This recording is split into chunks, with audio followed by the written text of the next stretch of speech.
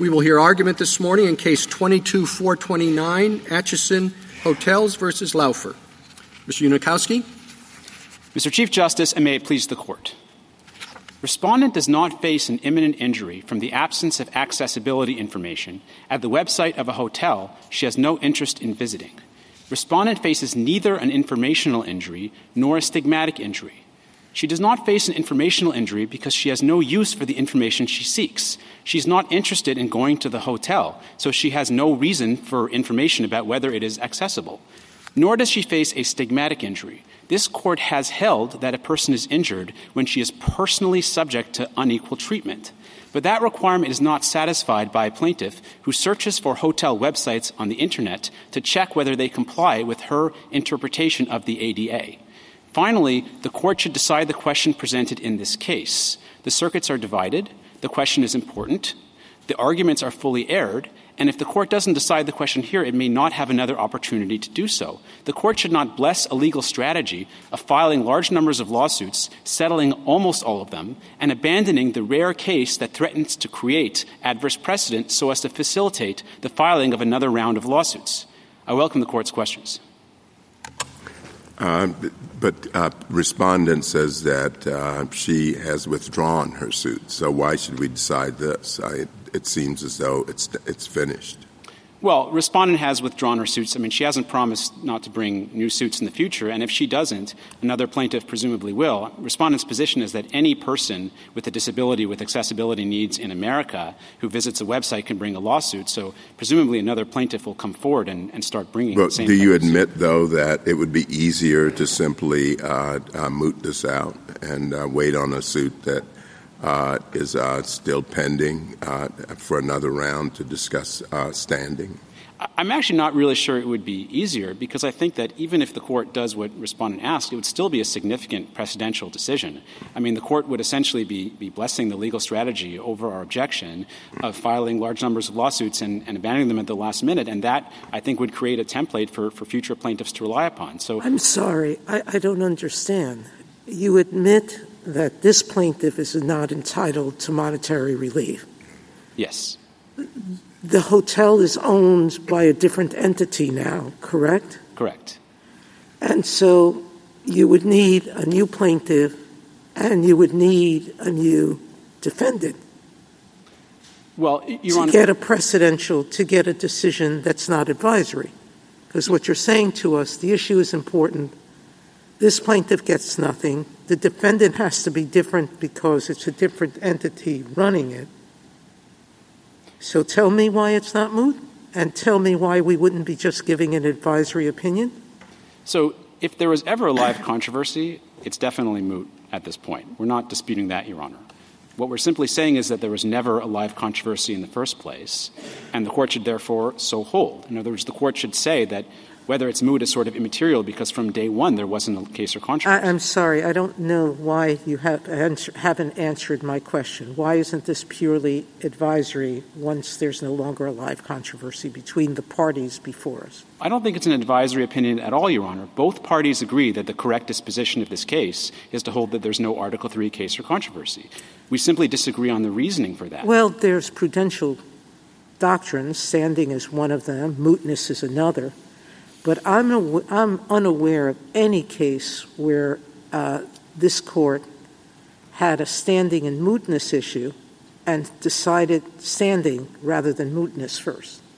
Your Honor, I'm not sure there's been a case in this particular configuration that's arrived at the Court before, but I don't think that there is a dispute. In this case, the Court has the jurisdiction to decide either of the articles. Well, we had yes, we can decide either. And so I'm asking you, in what case have we ever done this before, decided standing, which is a substantive question when there's no live controversy before us?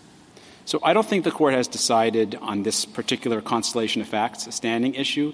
But again, both parties agree that there's no case or controversy. The only question is why. I suppose logically standing is an antecedent question to mootness, right? you can't have something moot until you have a case. That's correct, Your Honor. I think that the first question the court should decide in the case is whether there is a case or controversy in the first place. The concept of mootness almost presupposes that at some point it wasn't moot.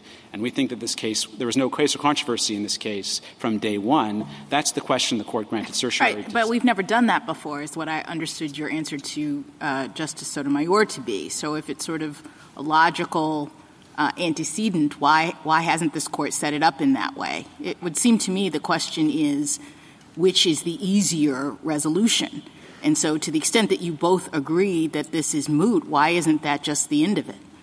Well, Your Honor, in terms of not having done it before, it's very unusual for a plaintiff for a respondent who prevailed in the Court of Appeals to abandon her claim in the Supreme Court. That comes up very rarely. And I don't think I've ever seen a case quite like this one where the seeming purpose of the abandonment of the case is to allow other plaintiffs. No, I understand that. But when it happens, their cases do get mooted. And when it happens, the defendant's ordinary course of affairs is to argue mootness. Please dismiss the case. It's over. And you're saying that the case is moot. You agree the case is moot. So I guess with at least circling back to Justice Thomas's question, why doesn't that just resolve it? You're asking us to take on extra work to end a case when we've all agreed it has to be ended, and ordinarily that would be all. I think the court, with apologies, should take on the extra work, Your Honor. I'm sorry. Well, go ahead. I think the reason it should decide the standing question in this case is that I think the court should have institutional concerns about the strategy of abandoning cases at the last minute, especially if it's going to set a template for future plaintiffs to do the same thing. Isn't the remedy for that Munsingware, though? I mean, shouldn't your answer be moot the case and vacate the lower court ruling to the extent there is one against us? I don't think that's good enough, Your Honor, because first of all, the First Circuit's case is still going to be persuasive authority to all district courts in the First Circuit who are going to know that if the case goes back up, then presumably— but that's what the Munsingware remedy is about, isn't it? I mean, it's so that you don't suffer any harm. We vacate the lower court opinion because if you're right, there's some kind of tactical strategy here, and then we all go home. Well, remember that Ms. Laufer's victory in the Fourth Circuit remains binding precedent in that court. And I just think this case is different because it's part of a broader litigation program of bringing hundreds and hundreds of lawsuits. That's what I think makes this case unique. May I follow up on — I'm sorry. I was just going to say, I'm as concerned as anybody about our workload, but why are you sure that — which one's easier? I mean, on the one hand, you have the standing question. Maybe people will think that's easy or maybe not. The mootness question is whether or not a plaintiff can moot a case to manipulate the jurisdiction of this court. I mean, the mootness papers weren't filed until after the petitioner's opening brief. And we certainly have the authority under our precedent to decide if you have two jurisdictional issues, which one to do first. And in terms of, I think it's a difficult question as to whether or not somebody, particularly when you have a program of litigation like this around the country by people who may or may not have standing, can manipulate the court's jurisdiction by, after the court's granted cert, mooting out the case. I agree with that, Your Honor, and I think that if the court were to write a precedential decision addressing or agreeing with respondents' theory of how this case should be resolved, presumably the court would address our objections as well. Counsel, in this case, this plaintiff has dropped all her actions. The lawyer who did this strategy has suffered disciplinary proceedings. She's represented she's not going to use him anymore. So, yes, there may have been a bad tactic in place, but you're ascribing a motive to other people before it's happened. And in every other case, I don't think every case suffers from this same set of failings. I agree 100%, Your Honor. We are not suggesting that all testers or all testers' counsel have acted unethically. The only person who's subject to a sanctions order in this case is Mr. Gillespie, who's the local counsel in the District of Maryland. I think that in other cases with other plaintiffs, I'm not suggesting there's going to be false statements to courts and opposing counsel, but the fundamental program here is to file large numbers of lawsuits and settle almost all of them. Even, ethical ADA lawyers do that, and I think the court should be concerned that whether that's permissible will not see the bright lights of appellate review if the court blesses a strategy of banning these cases in the rare situation where the defendant decides to litigate the case all the way up and there's a possibility of adverse precedent. Mr. Unikowski, I'll return to our workload for a minute. Often when we're in the district court, I see this as a prudential issue, and I've thought a lot about it because, I think it's a difficult prudential call. But in the district court, when you have two, if you have a more difficult issue and an easier issue, and I'll just assume for present purposes that mootness is easier, the district court doesn't know if the issue is going to arise again. When in Pearson we got rid of the Saussure two-step, we said, well, listen, he doesn't know, and a higher court may be considering the issue. The district court is delving in and expending all these resources on something that may never come up. But institutionally, if we're thinking about allocation of resources, it seems to me that that might be different here, because I take it what you're saying is that there's an entrenched split that we're going to have to decide at some point, and significant resources have already been invested in this case, and you filed your opening brief before the suggestion of mootness was filed, thereby investing resources, and that we're going to have to do this all over again. That is correct, Your Honor. And just to add one additional point onto the table, there's a lot of judicial resources expended just by these lawsuits. When you have 200 lawsuits being filed in federal district courts, the judges are expending resources on that. They individual judges may be deciding the standing question on their own without guidance from this court. So it seems to me that if the goal is to save judicial resources, of course, as Your Honor said, this court's resources might be saved if it just decides the question presented one way or another. If we think of the entire federal judiciary, I wonder whether suppose that there's a case that involves an issue that has divided the courts of appeals. There is an entrenched split. It would be helpful to provide guidance on this issue and not allow the split to persist. But the case before us is dead as a doornail and is not going to arise again between these parties. Would you say there that for the prudential reasons that have been mentioned, it would be permissible for us to decide the issue? I don't think the court could decide the merits. I think that under Article 3, that's just flatly banned. But this case is different because the question presented is a question of Article 3, so the court has the jurisdiction to decide that jurisdictional question. But doesn't that look just like an advisory opinion? I don't think it's an advisory. We would not be addressing anything that is of relevance to the case that is before us. We would be addressing an issue that should be resolved. It's an advisory opinion. There are arguments in favor of advisory opinions. They just happen not to be consistent with Article 3 of the Constitution. I disagree, Your Honor. I think that the judgment of this court is going to be that there is no case or controversy. That's not an advisory opinion. That's disposing of the case in front of the court. And I think the court is free to state the reasoning that we are advocating in this case as part of its judgment that there isn't a case or controversy under Article 3. It still feels a bit unjudicial, if I may say, so that the question is not just resources, but something broader than that. And I take the point that each of these is a jurisdictional issue and that there's nothing jurisdictionally precluding us, that this is a matter of prudence. But when you look at a case that's dead as a doornail several times over, the case has been dismissed by the plaintiff, the defendant is totally different, the defendant's website, everybody agrees, is now in compliance with the ADA. So this is like dead in all the ways that something can be dead. And to use that case as the vehicle for deciding an important issue, an issue that probably is going to need to be decided at some point, but surely can come up in a live case. I guess it just doesn't seem like something that a court should be anxious to do. Well, just to address some of the subsidiary issues Your Honor mentioned, the question of whether the updates to the website made the case dead is actually disputed among the parties. The First Circuit held and respondent continues to argue that didn't moot the case. So I think that would be a difficult opinion, maybe not difficult, but the court would have to. Well, it's not disputed that the hotel's website is in compliance. The only thing that's in dispute is what the issue is with respect to like hotels.com. But the hotel is now owned by somebody else. The hotel is in compliance in terms of its own website. And, most importantly, the plaintiff has dropped this case. Right. So in terms of the sale of the hotel, so Acheson Hotels remains the defendant in this case. It would be the subject of any hypothetical injunction and fee award. So we don't think that moots the case unless there's a court order substituting the new defendant, which never happened. So I'm not sure that's a reason not to decide the question presented. Yeah, but look, I think you're avoiding the main. Okay. I understand Your Honor's argument that if they've dropped the case, why are you deciding this big question? And, yes, that is certainly a discretionary consideration that the court should consider in deciding how to dispose of this case. It is a weight on one side of the balance.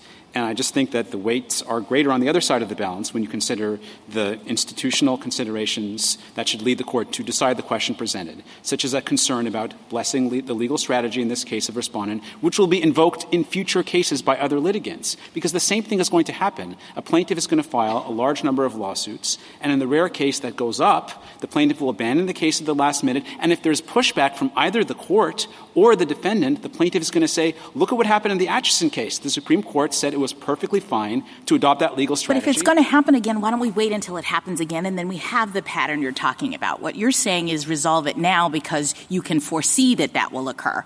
And I guess I just don't understand why that's so convincing.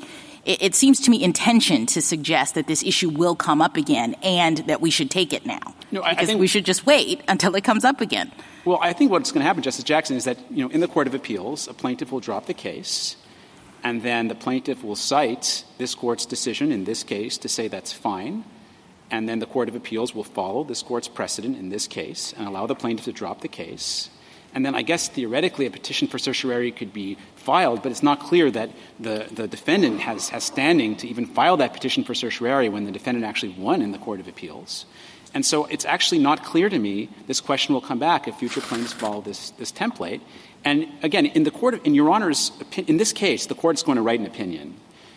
Even if it resolves this case on the ground respondent has advocated, I would guess it's wouldn't our opinion on mootness be both parties have agreed that this case is moot, therefore we have no live controversy, period? Well, I mean, we've opposed that disposition, and so I don't know. I'm sorry, Counsel? You say it's not moot?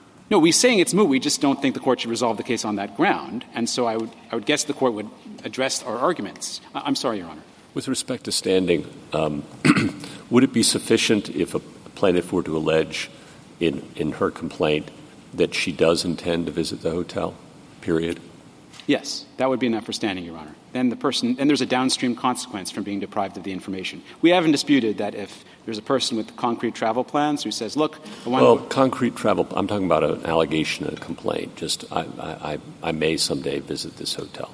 I don't think I may someday is enough. That kind of sounds like the allegation. I will someday. I will. I think I will. Someday probably is not enough. Someday not good enough? I don't think. Under Lujan case, the court held that someday plans aren't good enough for standing. Next decade? I think it's got to be concrete plans. If you're going to Wells next summer and you're trying to make a reservation at Coast Village, I think that's enough for standing. But that's not the way people travel, Counselor. When people travel, or at least when I do, and I think I'm not abnormal in this sense, I look at a place, I look at various sites to decide where I want to stay. I look at price points, I look at the level of accessibility, whatever, all right? So what you're saying is that there's no stigmatic harm to a disabled person in their ability to do what I do.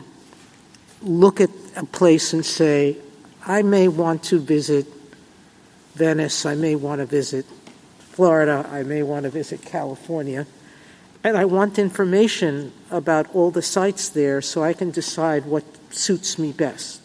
And you're saying you need something much more concrete than that? So I've been deprived of my ability to make an informed choice about where to visit, and I'm not harmed stigmatically?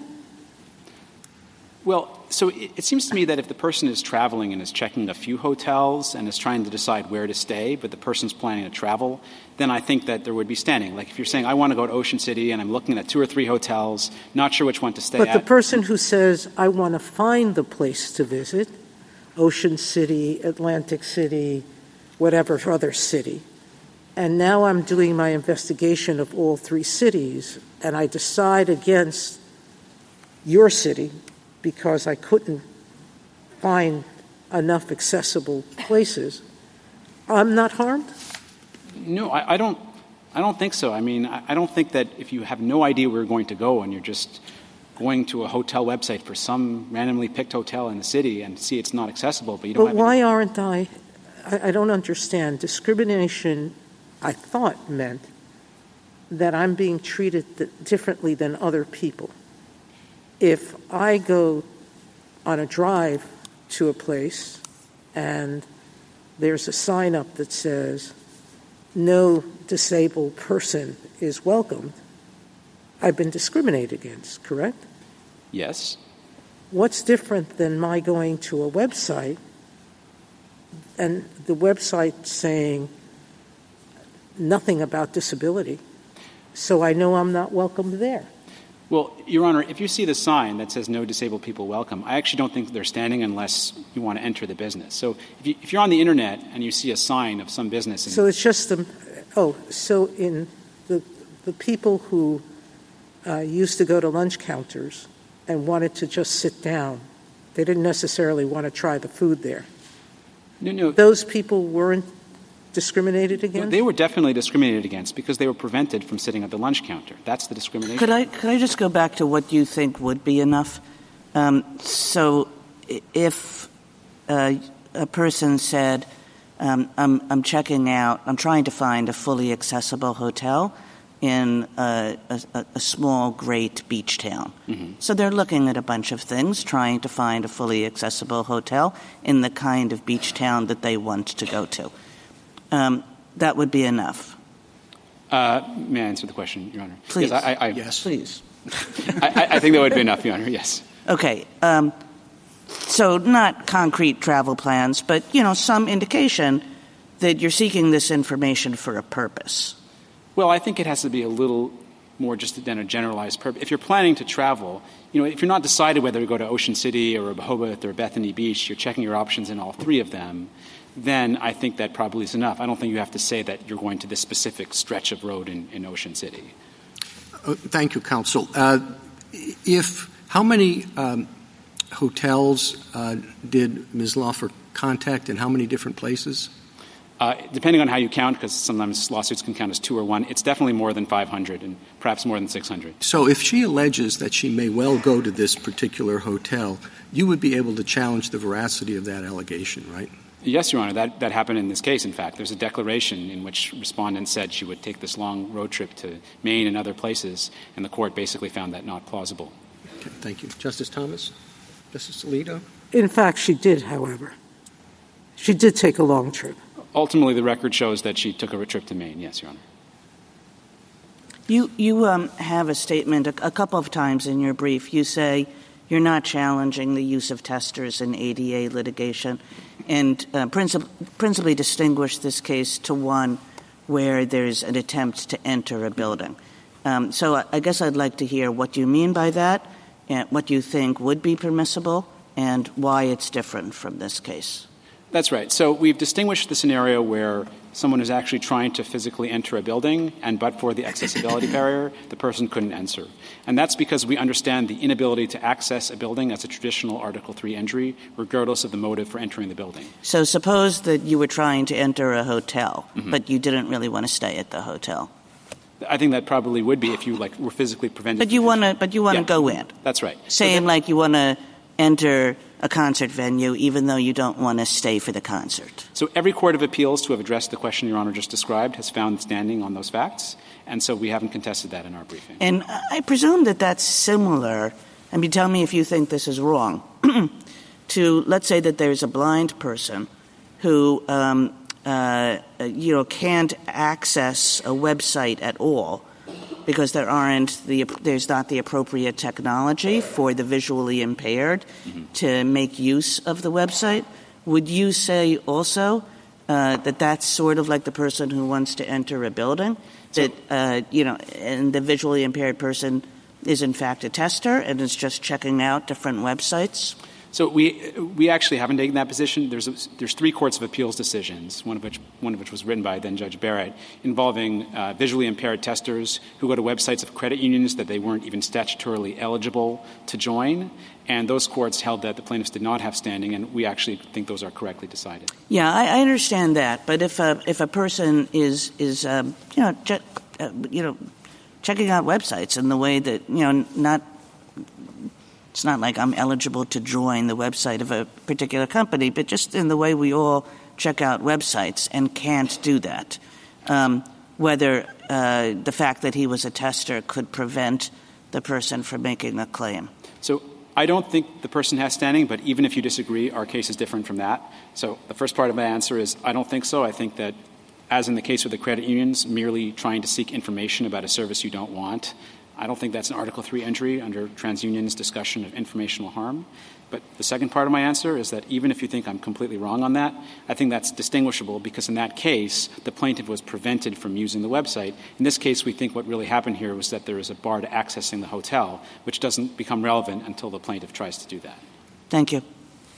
Justice Gorsuch, Justice Kavanaugh, Justice Barrett. I have a question about some of Justice Sotomayor and Justice Kagan's hypotheticals. I mean, it does seem like they're all meaningfully different in the injury sense, and I'm wondering whether – I mean, I'm thinking about a plaintiff who tries to make a reservation at Acheson Hotel and then just gets frustrated because she's disabled and she can't get the information, so she says, I'm not giving this place my business, but I want to sue. Like, I would never go stay there because – and I'm not going to go back to the website because I'm offended. This isn't a place that I want to frequent. Do you think that person has suffered an Article III injury?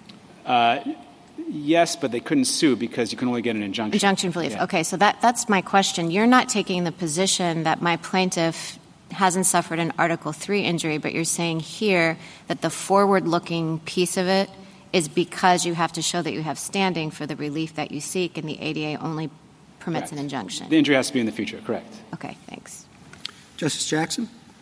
So I guess I'm trying to figure out the difference between your argument in saying that you want to preserve tester standing, the testers you understand are okay, and Ms. Laufer is not. And I know that you say that she is a self-appointed tester. Is that because you're trying to distinguish her from the testers that you think have standing and don't? And what's the difference? No, I okay. I'm not, that's not – I mean, she is self-appointed in the sense Yes. that she doesn't work for the government. That's all I meant by that. I see.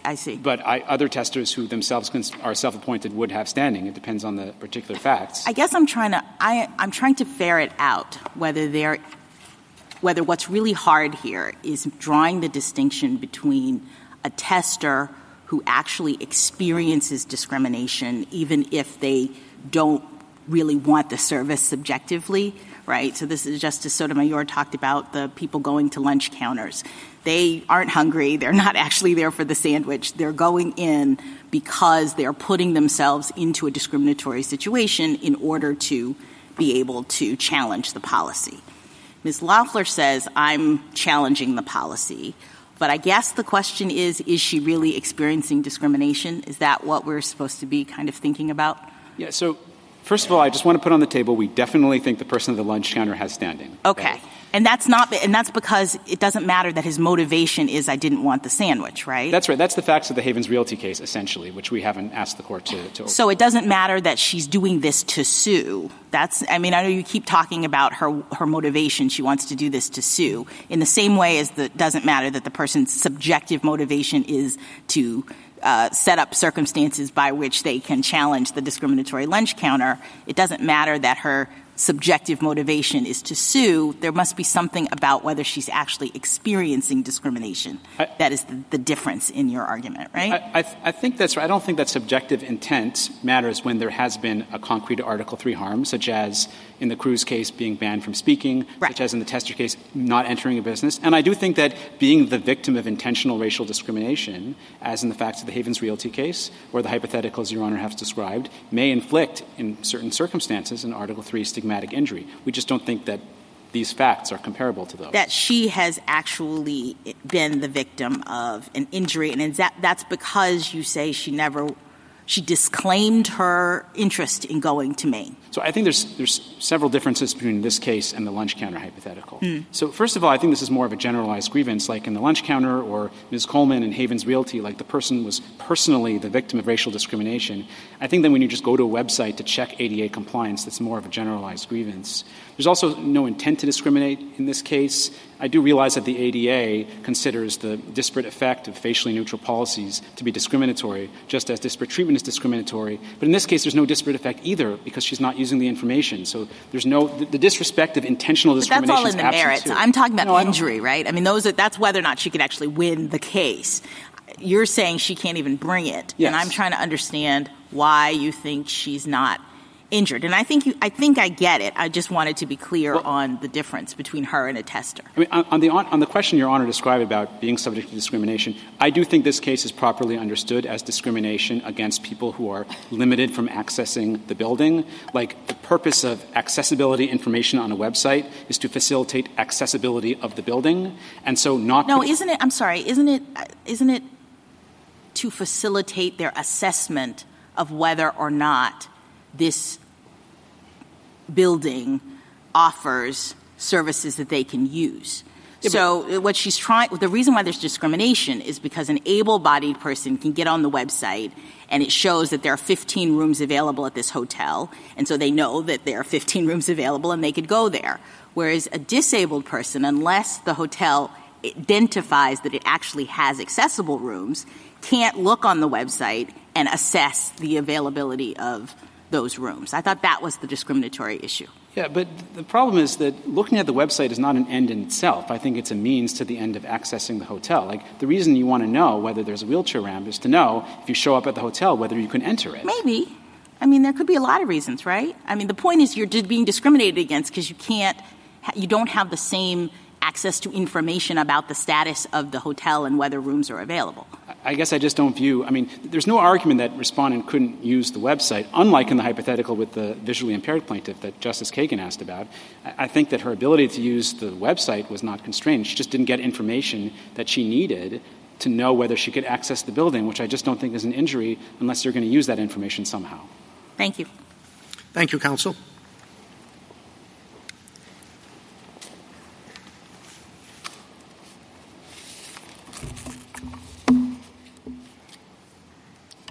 Ms. Ross? Mr. Chief Justice, and may it please the Court. As the questions this morning make clear, this is an unusual case. At the time we filed our brief, we flagged serious concerns about whether the case was moot. Now, as I take my friend to agree, it's clearly moot. We have not only a plaintiff who no longer seeks to litigate her claims, a defendant who no longer owns the hotel, but also a website that is no longer lacking the relevant information.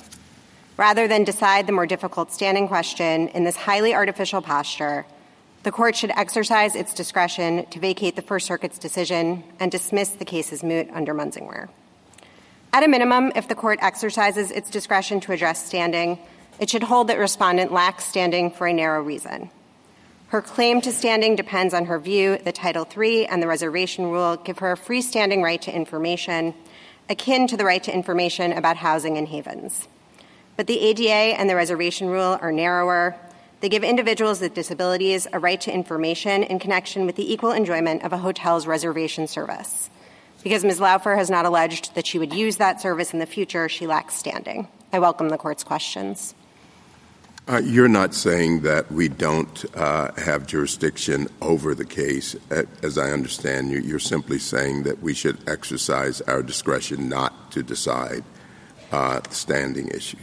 That's correct, Justice Thomas. When the government was on the receiving end of this type of a dismissal of a complaint in district court after the court had granted certiorari in Carnahan, we specifically laid out our thoughts on this issue, specifically that the court does have discretion to decide either the standing or the mootness question first. But there we said, it makes sense, given the artificial nature of the case, once the plaintiff has dismissed her claims, to decide mootness, while leaving on the table, the possibility that in a future case, you might choose to decide standing. But I think for the reasons I was just explaining, that this is not that future case, because it's not just just sort of artificial in the way that any case in which a plaintiff who has dismissed her claims will be artificial. It's sort of extra artificial for the reasons that Justice Kagan was pointing out.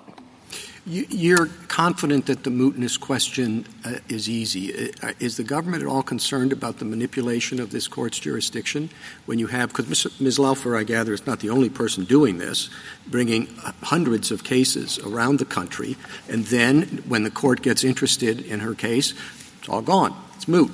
Doesn't stop any of the other dozens of people, however many there are, who's doing the same thing. So we may have to come up with another case as soon as this one, if it's not addressed, and then that one will be mooted. And we can't sort of keep granting cert and having it constantly being mooted with never a determination of whether they're standing in those variety of cases. I mean, you may think that that's not necessarily easier or harder than the standing question, but it's certainly not one that we can just toss off with the back of our hand, is it? So I certainly understand the institutional concern, and that is why, among other reasons, we think the court can and should leave on the table this option of actually deciding the standing question rather than the mootness question in a future case, so should this actually become a pattern. I just think, again, that this is a particularly poor case to do it in. And I think beyond that, on the more specific question of whether this case or a case like this will come to the court again, I think this has already been covered. But the circuit split actually looks quite different now than it did when the court granted certiorari. It's not just that the parties agree that under Munsingware, the First Circuit decision would have to be vacated in this case, but it's also that the 11th Circuit decision has since been vacated, and so now there's only one circuit decision on petitioner's side, respondent's side of the split. And so I think parties may adjust their behavior in light of this, but again, we, for the institutional reasons think the court can reserve this option in future cases. Reserve the option. How many times do we have to do this? The next case that comes up in the same posture as this, should we let that one go too, because maybe it'll be the last one? Or should we address it here? So I certainly understand the concern, Mr. Chief Justice. Again, I think it's not just that this is the first case. It's really that this is sort of moot to the third. I mean, it has a plaintiff who has dismissed her claims, a defendant who no longer owns the hotel in question, and a website that everyone agrees has been updated. And if you look at the First Circuit's decision, the reason why the First Circuit thought this case was not moot was this third-party issue with respect to Hotels.com and other third-party websites. But under the regulation, it's the hotel owner whose job it is to inform those third parties about accessibility information, and we don't even have that party before the court to tell us whether that has happened. I think the Chief's question was, next time we shouldn't do this. Do you agree? I think certainly I would have to know more about what it looks like next time, but I think the whole point, obviously, of the court reserving this ability would be, recognizing this ability really, because they're both jurisdictional questions, would be to allow you to say, yes, we're going to go to standing in the next case. Do you think it's relevant that the reason the split looks different, too, is also perhaps strategic behavior on the part of the respondent? Because didn't she go to those other circuits and then dismiss her claims and ask for the decisions to be vacated?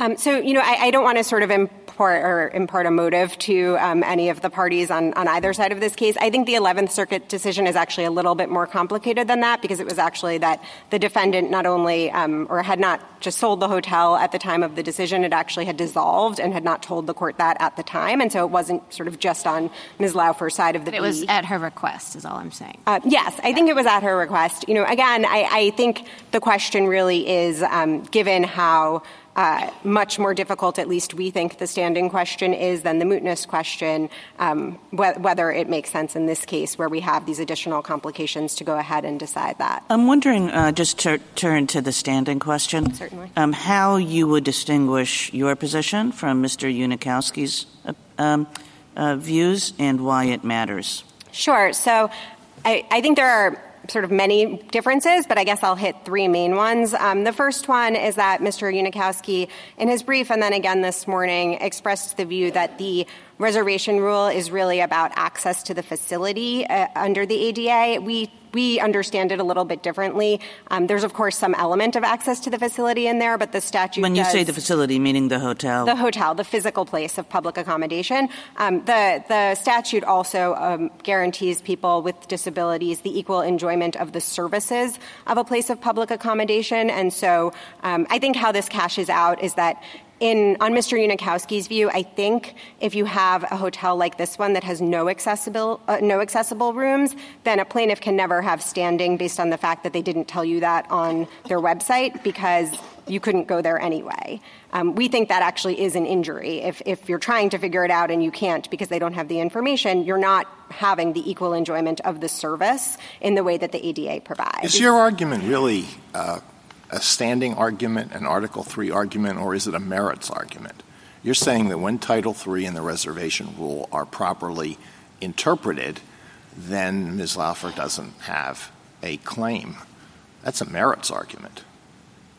So, Justice Alito, I appreciate that the analyses sort of overlap in this area, and I think the reason why that is so is that this Court has specifically recognized that what Congress does in terms of creating rights and causes of action is relevant. I think the phrase this Court used in TransUnion was, due respect, obviously Havens, other cases. And so I do think there's some overlap, but we do think the way this comes to the Court is that discrimination is an Article III injury when somebody personally experiences it with respect to her rights. And let me give you a hypothetical of the sort that our former colleague, Justice Breyer, might have asked. So let's say I am driving to a dog show, and I am transporting my champion St. Bernard, and I want to check into a hotel with my dog. And they ask me, is it a service dog? I say, no, it's not a service dog. Is it an emotional support dog? No, it's not an emotional support dog. Well, they say you can't check into the hotel because either we don't allow dogs at all or we don't allow dogs that weigh more than 100 pounds. And I say, well, you're violating the ADA, and I sue under the ADA. Now, do I lack standing? Have I not suffered an injury in fact because I can't get this hotel room and I can't have my dog, my champion St. Bernard, with me in my room? Or do I just lose because the dog isn't covered, having the dog without it being a service dog or an emotional support dog is not covered by the ADA?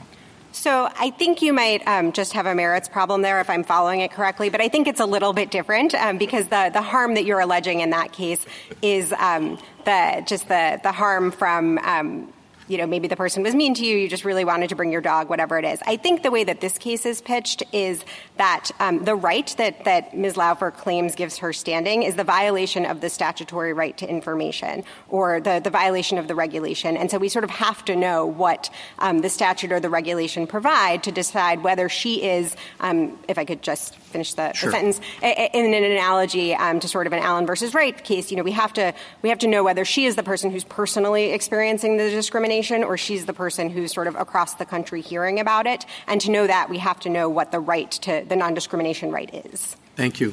Justice Thomas? Question about you. Justice Sotomayor? I'm a little confused. In your brief, you say Ms. Laufer has not alleged that she used, attempted to use, or planned to use the INS reservation service. That's your brief at page 19 to 20. I don't know, and you differentiated yourself from your colleague by saying he thinks that if she wasn't going to use the place at all, she doesn't have standing, and he'll answer that, okay? But does that mean that you're saying no tester could ever have standing? Certainly not, Justice Sotomayor. We just think that you have to look at the service that's being alleged rather than the – so if I could give you a physical analogy, I do think it makes it a little bit easier. Here, if you had two people who drive up to a store and they find that there's only stairs, no ramp, and one of them drives away and the other says, I'd really like to go into the store, but I can't, I think that first person has the person who says I'd really like to go into the store, but I can't has standing. The person who drives away does not have standing. Neither of them actually has to say, I would buy something. Was her problem that she didn't say, I didn't go into the website? If she says, I'm surfing to see how many websites I can find information in. Is that what her problem was? That she didn't try to make a reservation? That she didn't look at the reservation? I don't understand. When do we get to that point? Sure. So I think when we get to the point where she has an injury is when she says, just as the physical tester says, I would go inside. When she says, I would make a reservation or I would use this information to consider making a reservation because, we certainly take the points that were expressed earlier about people who are considering whether they're going to go to the place and are trying to figure it out. But I think the difference here is that Ms. Laufer was doing this. She had no use for the reservation service itself. She had no interest in actually even completing that transaction. It's so hard because I think what we're trying to do is to say that the website somehow is different than the physical entry or attempted entry. Because we agree in Blue Haven that the couple wasn't intending to rent. They just went and asked for information, and not Blue Haven, I'm sorry, Haven Realty. And they got turned away, and you're saying that we shouldn't write this to overturn Haven Realty. Certainly not, Justice Sotomayor. So what's different than my going to the black couple went to the door of the place, asked for information. A disabled person goes to a website, which is, in my mind, the door to the hotel, or at least a telephone to the hotel, and is being told, no, you're not welcomed here because we don't have accessible rooms here. Basically, it's almost a negative, which is if you don't give me the information, you're telling me that it's not accessible to me. So I agree with a lot of what you've said, Justice Sotomayor. I think the distinction comes between the way that the statute at issue in Havens was written, which was it is unlawful to falsely tell any person that there is no housing available for a discriminatory reason, essentially, whereas the reservation, and so it doesn't matter whether you're going to rent the apartment, does not matter at all. I think here the reservation rule is much narrower than that. It does provide a right to information, but in connection with actually making a reservation. So if you go to pages 9A to 10A of our statutory appendix where the regulation is laid out in full, the title of it is Reservations Made by Places of Lodging. The requirements apply with respect to reservations made by any means, and all the way through to, the exceptions and the effective date are based on reservations. And so I think it's not this sort of anybody in the world gets information in quite the same way that it was in Havens. But again, completely agree that Havens 1 should not be overruled. I heard my friend to agree with that. And also that, we're not suggesting that the person who actually does want to make a reservation doesn't have standing. I wanted to give you an opportunity, if you hadn't completed your list of things that are different between you and Mr. Unikowski, to do that. But I also want to ask whether the first difference that you mentioned, which is you're focusing on the reservation service and he's focusing on the hotel or other facility, might introduce a kind of gamesmanship with respect to tester plaintiffs, that you go and to the website and you make the reservation and 2 days later you cancel the reservation and you've said, hey, I made a reservation. What's your problem? Of course I have standing. Sure. So I'll take those in order. I think to finish the list, and I appreciate the opportunity, the second one is that I heard Mr. Unikowski to suggest, both in the papers and today, that there might be sort of a particularization problem simply because this is on the website. We disagree with that. I mean, I think if an individual experiences the discrimination on a website because they are actually trying to make a reservation, as this Court has said in other contexts, the fact that an injury is widely shared does not mean that it's not particularized.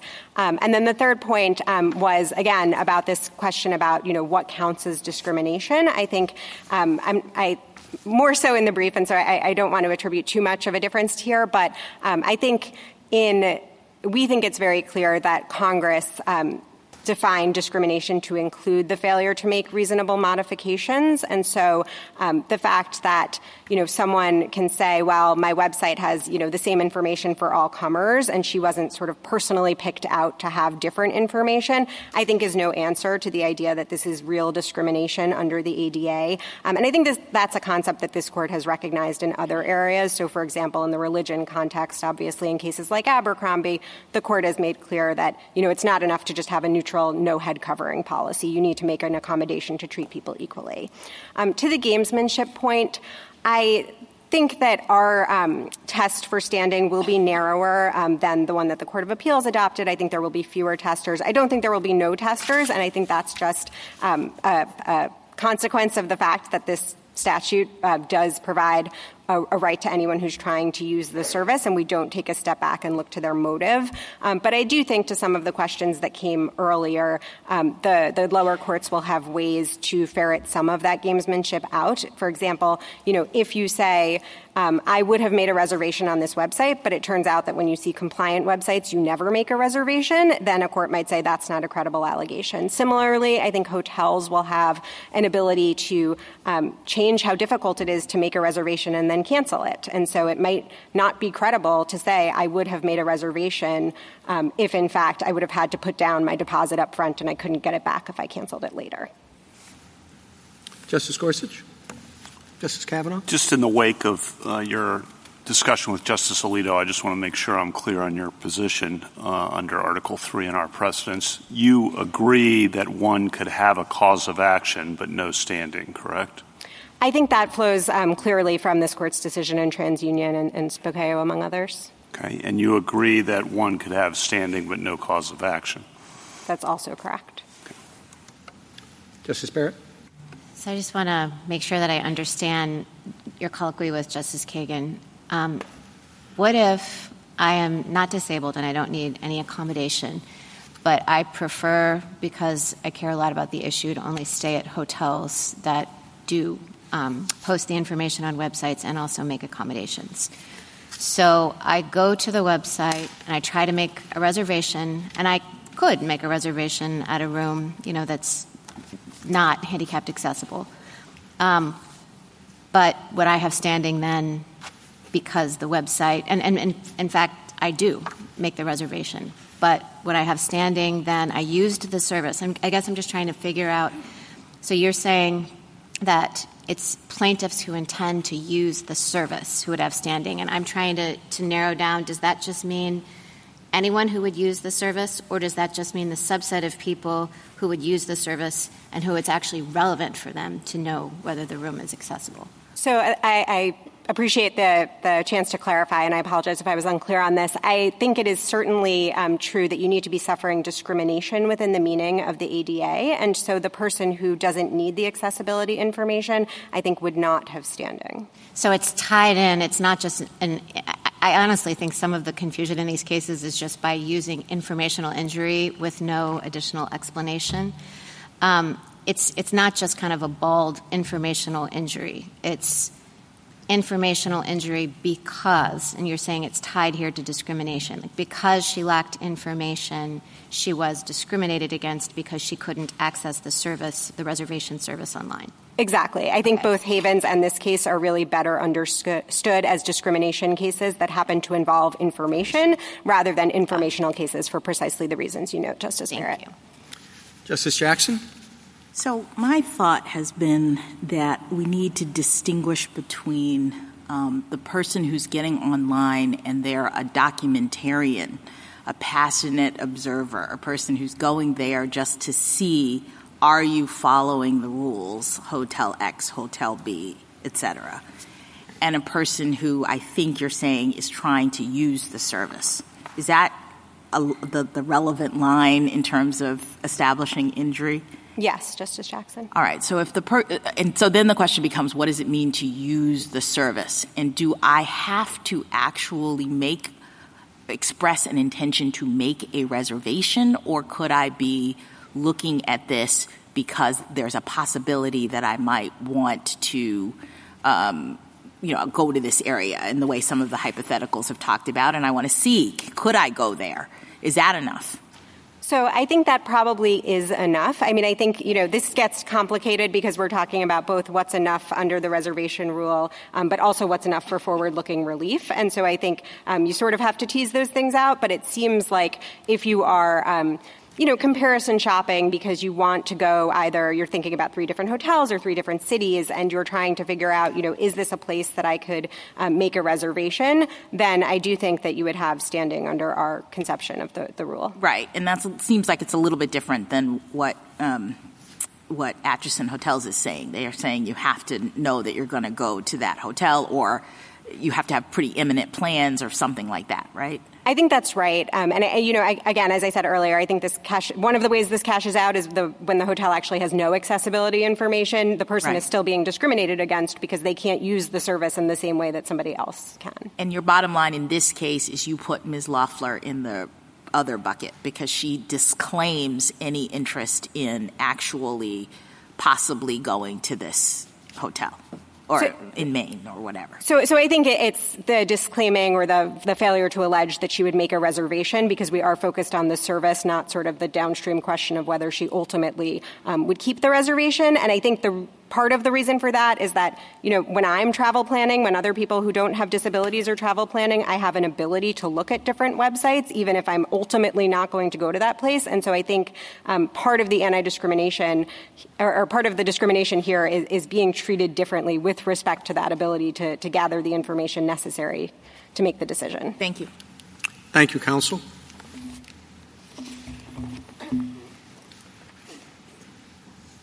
Ms. Corcoran?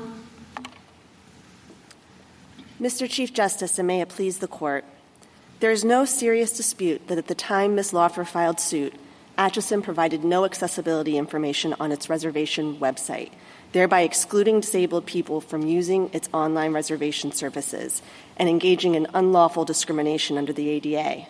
As Congress recognized, when places of public accommodation fail to take reasonable steps to make their services available to people with disabilities, they signal that disabled people are unwelcome participants in the marketplace and contribute to their day-to-day experience of being isolated, invisible, and ignored. If the Court reaches the standing question presented by Acheson, it should reject Acheson's argument that a disabled person does not experience that dignitary harm when she encounters the accessibility barrier on Acheson's website unless she also has travel plans that are thwarted by the discriminatory treatment. For over 6 decades, and most notably in Havens Realty, this Court has recognized that discrimination inflicts Article III injury regardless of whether the plaintiff experiences any harm beyond the unequal treatment. What it means to personally experience discrimination on the Internet is a novel question, but whether the answer is the one we've offered or the one the government proposes, Havens requires a test that focuses on what the plaintiff experiences on the website, not her underlying motive in that experience or whether any downstream injuries result. Finally, I want to return to the issue the Court started with today. Mr. Unikowski and I are both arguing before the Court on behalf of clients that have no legal interest in the outcome of this case. Ms. Laufer, because she has dismissed her complaint with prejudice and will not be bringing any more ADA suits, and Acheson, because it no longer owns the hotel whose reservation service the suit challenged. These circumstances render the case, at minimum, a poor vehicle for reaching the standing question. I welcome the Court's questions. You started with the standing question, and you spoke of dignitary injury, and in your briefs, I think you focus on stigmatic injury. The government seems to focus on informational injury, and there seems to be a difference in your characterization of the injury here. Would you spend a few minutes and explain which injury are we talking about? Here we're talking about a discriminatory denial of information, so it's not a pure informational injury. The discrimination aspect of it is important because, as in Havens, it's not just that you're not getting the information. You're not getting the information for a reason that conveys that you have inferior status in society. So it's inflicting a dignitary harm that you wouldn't have from a purely informational injury. I guess I could think of cases in which denial of injury doesn't go to one's dignity or it doesn't create this sort of a stigmatic deprivation. But it seems as though the government doesn't make that second step to the injury that you're talking about. It focuses more on the information that you are deprived of in order to be able to use or to make a decision about using a hotel. I think the government's brief does talk about this court's jurisprudence on dignitary harm and discrimination and the fact that the court has never required any downstream consequence for a discriminatory injury. And that's certainly the approach the 11th Circuit took on this issue. I agree with you that discriminatory treatment is itself an injury under our precedents in Article 3, certainly, and Havens Realty. The discriminatory treatment here, I think Mr. Unikowski is saying, would have occurred at the hotel or inn, and that there was no discrimination in the information provided because everyone was provided the same information. I just want to give you an opportunity to respond to that. Yes, thank you, Your Honor. I think that's wrong for the reasons Ms. Ross said. Under 12182, places of public accommodation cannot discriminate in the provision of services. So it's not just in access to their building. The service itself has to be provided in a way that allows people with disabilities to use it in the same way as non-disabled people. I also think this argument, when it's framed that way, really is a merits question, and under Steele Co. isn't part of the standing inquiry. I think under Steele Co. and Lexmark, and if you combine those with TransUnion and Spokio, the court assumes as valid Ms. Laufer's cause of action here. So you assume that the allegations in her complaint state a claim of unlawful discrimination under 12182, and then you also assume that Congress conferred a cause of action to her. And then the question is, did Congress act within its constitutional authority when it provided a cause of action here? Well, I think Mr. Unikowski is saying, particularly in the briefs, this is an Allen versus Wright kind of case, not a Havens Realty kind of case. And the distinction between those two cases, Allen versus Wright, as you know, someone in Hawaii can't complain about discrimination that's occurring in Maine. Havens Realty, you actually personally experience the discrimination yourself when you're, as Judge Barrett said in Casillas, when you're lied to because of your race. So why isn't this case more like what Allen versus Wright described there? The plaintiffs in Allen v. Wright were challenging the IRS's failure to enforce a provision of the Internal Revenue Code that required it to withhold tax-exempt status from discriminatory schools. The plaintiffs in that case had no private right to the IRS complying with the law. They were seeking to enforce a public right. And in those circumstances, they had to show that they were personally injured by the IRS's noncompliance. But I wonder whether there isn't a broader principle at stake in a case like Havens. I mean, here your client has disclaimed, has said, I'm not intending to go on vacation at all. I'm not intending to go to any hotel. I'm not intending to use the reservation service at all, to look for accessible hotels, to reserve at accessible hotels, to go to accessible hotels. I'm not doing any of that. So tell me how she is discriminated against by the inaccuracies on this website. The reason that the case comes to the court in that posture is because injunctive relief is so elusive when you're talking about concrete travel plans. It was noted earlier, Ms. Laufer did amend her complaint in this case to say that she was going on this long road trip. But when the case was on appeal, she had already gone on the road trip. And so that's why when we say she's disclaimed any intent of going on a trip, it's because by the time the case was on appeal, she had already gone on the trip. Well, but that's the case that's before us. It's a case that before us with a stipulation that she's not using the website for any vacation purposes.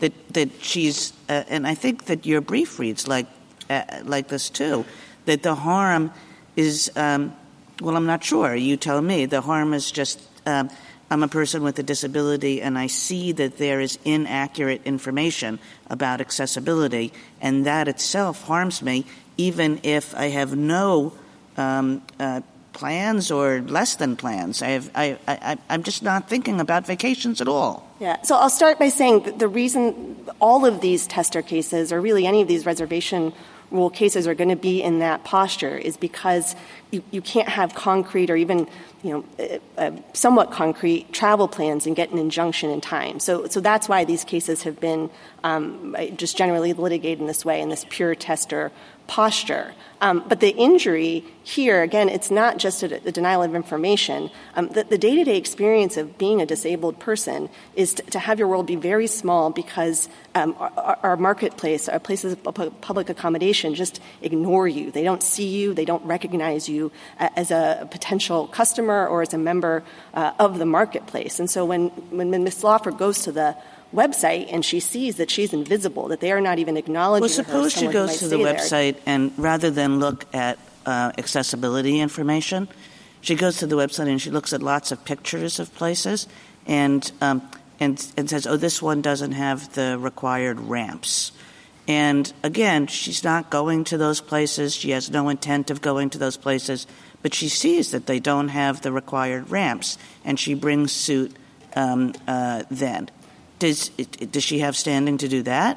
Because I think that's pretty similar to what is going on in this case. So she does not have standing based on the pictures because she's not encountering the accessibility barrier herself. Well, I don't know. It's like right there. I mean, if you're saying it's how you experience discrimination, and I can understand that, but I'm experiencing that sense of being excluded when I see that all these hotels are set up to exclude me and others like me.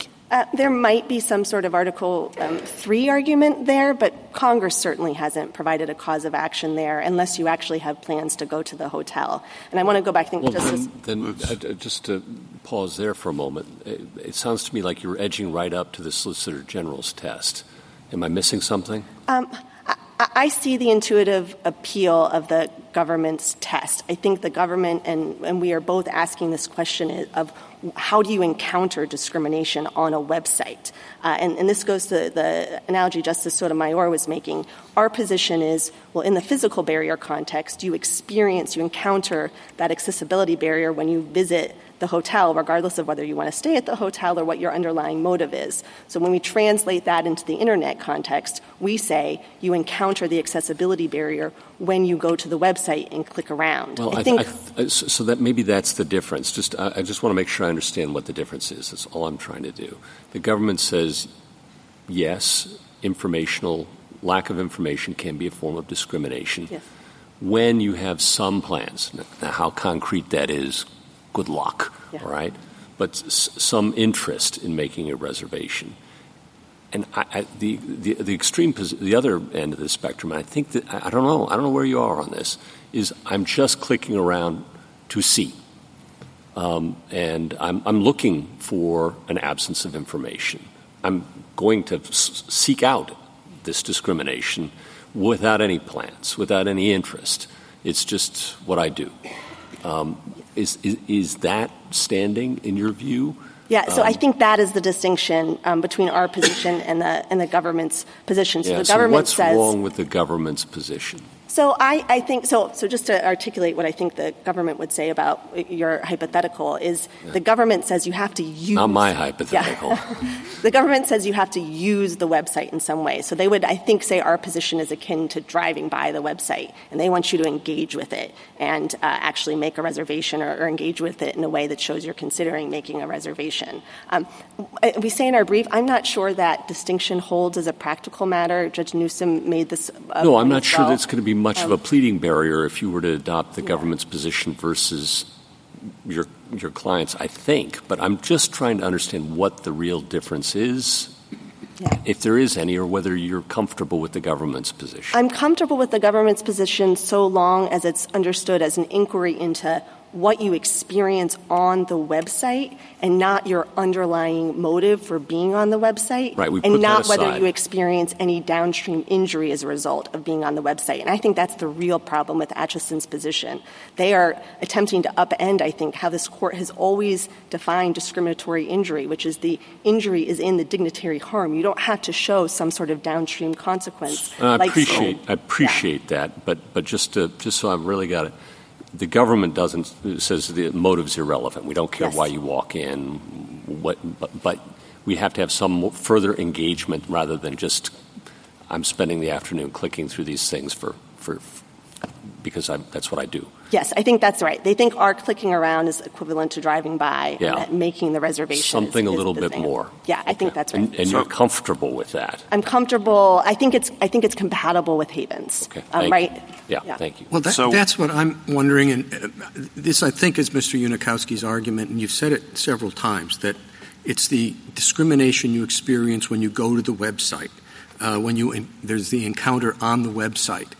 And I think that distinguishes it from Havens, where the discrimination was right there. And what I understand Mr. Unikowski, and I think perhaps the government says, you can't add on, as if it made no difference, later discrimination on the website because she really doesn't need the information on the website. She's not going to use it. And so, to me, that's a key distinction between this case and Havens. Well, in Havens, Ms. Coleman didn't need the information either. Well, but I mean, the actual discrimination was against her. Yes. Right? And that's all you needed. There was the information that was given there and her request. That's the end of the case. Here there's more. It is, as you say, discrimination on the website. We don't have that when she just goes in, calls the hotel. She's not on the website. And it seems to me that takes it out of the initial encounter. Yeah, I think the question then becomes how do you translate that Havens in-person encounter to the digital realm? And I think if there had been a sign on the door at the realtor that said, if you're black, we have no apartments available, we wouldn't say that Ms. Coleman didn't personally experience that discrimination because it was just a sign that anyone would see if they came. Yeah, but she's not on the website. She's talking to the person in the hotel. Well, right? Right. So under the hypothetical I just gave with Ms. Coleman, she isn't actually talking to anyone. She's being told by a sign that there are no apartments available to her. Right. And I'm challenging the hypothetical because I think the hypothetical would say not the sign. The sign is the website, and she's going there, but she's not going to go there because she doesn't want the information from the website. She just needs to know from the conversation that it's not there. Sorry, you're talking about Ms. Coleman now just needs to know, or Ms. Laufer. Ms. Laufer. So I think that what Ms. Laufer experienced on the website is similar to Ms. Coleman confronting a sign that says no apartments are available. In both scenarios, Ms. Coleman had no interest in getting an apartment. Ms. Laufer had no interest in Ms. staying at the Corcoran, hotel. can I give you another hypothetical that I hope will clarify things a little bit?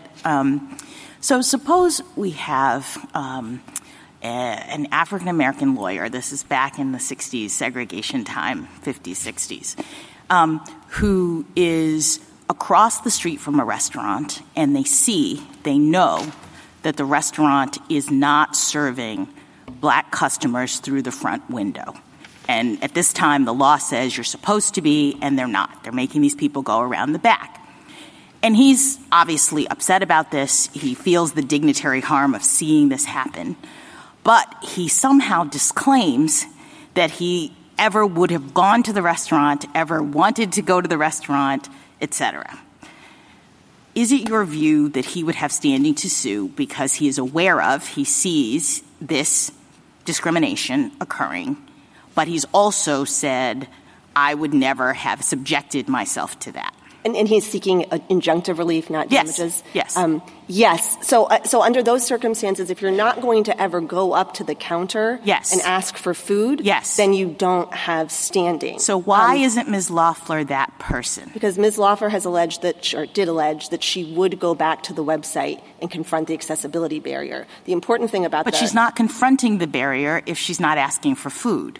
I mean, she sees the barrier. I think this is where the breakdown is, I think, right? She's not like a tester who actually went to the counter. They didn't really want the food. They were only doing it to challenge. Motive is irrelevant. We all agree that person would have standing because they actually went there and they experienced the discrimination.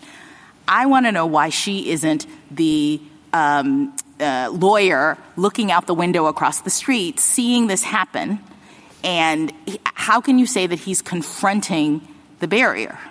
Because she went to the website and she engaged with the website. So he goes down, he goes out across the street, he's standing there. He goes. He's not just looking from across the street. He's literally right there at the counter because he wants to document this happening because he has in his mind, I really want to stop this, I'm going to sue. Right. But he never goes to the counter to ask himself for the food. Yeah, so I think Ms. Laufer is in her circumstance, when she goes to the website and she engages in the reservation service, she is encountering that accessibility barrier. Right. But I think the government's position, if that doesn't resonate, the government's position, I think it works as well, again, and is compatible with Haven. Some of the amicus briefs raise the concern that everyone throughout the United States can sue every inn and hotel throughout the United States and use the phrase, I'm not saying I agree with this, but this is the phrase in the amicus brief, online version of offended observers. And so I want you to respond to that. Is that ultimately the effect of your position? Not saying that means your position's wrong, but is that the effect of your position? No, it isn't. And I think this goes back to our discussion about Allen v. Wright. Here, a disabled plaintiff is asserting a private right to equal treatment, and the cause of action is for individuals who have experienced a violation of that private right. So, one, you don't have a cause of action under Title III unless— Put aside cause of action. This is about standing. You have to be both disabled so that you're actually experiencing a discriminatory denial of information, and you have to have encountered the discrimination. So, you can't just hear about it. I think some of the amicus briefs also refer to then could every disabled person throughout the United States sue every inn and hotel throughout the United States. Again, not saying that means your position's wrong, but following up, I guess, on Justice Gorsuch, I'm trying to figure out where that leads. I think any disabled person who goes to the website, whether they make a reservation under the government's rule, but they're engaging with it and confronting the accessibility barrier, would have experienced a violation of their private right under Title III. But that's not an extension of Article III standing. That's just an application of traditional Article III principles to the digital realm. It's just everyone's reach has been expanded, for better or worse. Right, and I think the interesting, difficult question in this case, maybe on the standing side, is do you actually experience discrimination when you go to the website and you can get all the same information anyone else can get, but you're experiencing discrimination because what would happen if you went to the hotel? Well, so I don't think it's the discrimination is what would happen if you went to the hotel. The discrimination is, we say in our brief, it's as if you went up to a reservation desk in a wheelchair and the hotel had a practice of just ignoring anyone in a wheelchair or telling them to call a number. There is a dignity harm in being treated as invisible and not as a potential participant in the marketplace. Mm-hmm. So someone who didn't go on the website but was aware of this would not have experienced it's the website that's, in your view, creating the discrimination. And then Justice Gorsuch referenced quite correctly, in my view, that pleading, it might be easy to plead some of this to get around this. But at summary judgment, of course, the facts would have to hold up that you intended to travel somewhere, right? Well, I don't think there should be an intent to travel. Right. No, I know. But right. If there's an intent to travel requirement, no one is going to ever have standing to bring these suits in any meaningful way because the trips are going to happen before you get your relief. Mm-hmm.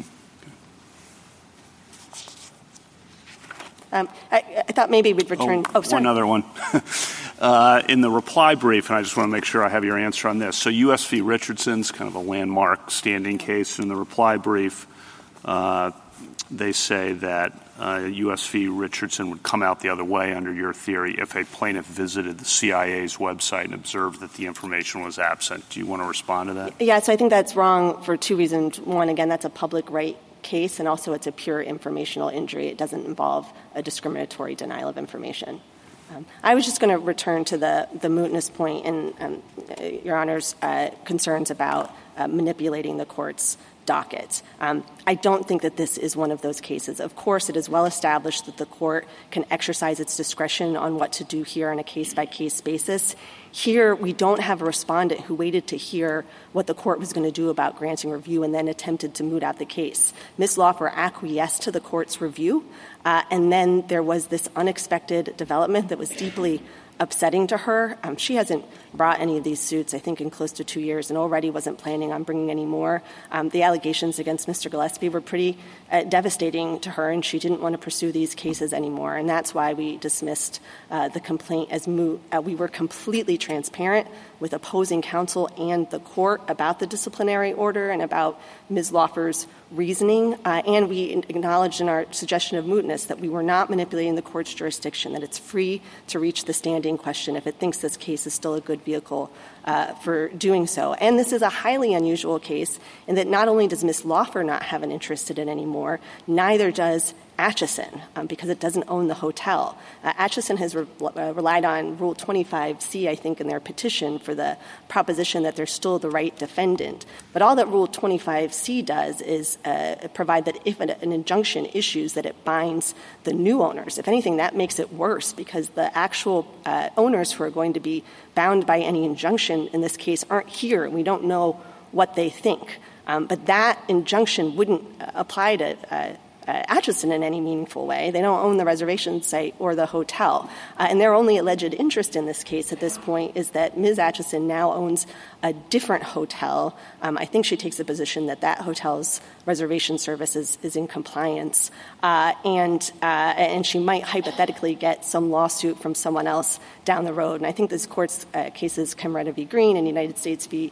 Juvenile, make clear that that sort of hypothetical future litigation isn't enough to avoid mootness. Thank you, counsel. Justice Thomas? Justice Alito? Justice Sotomayor?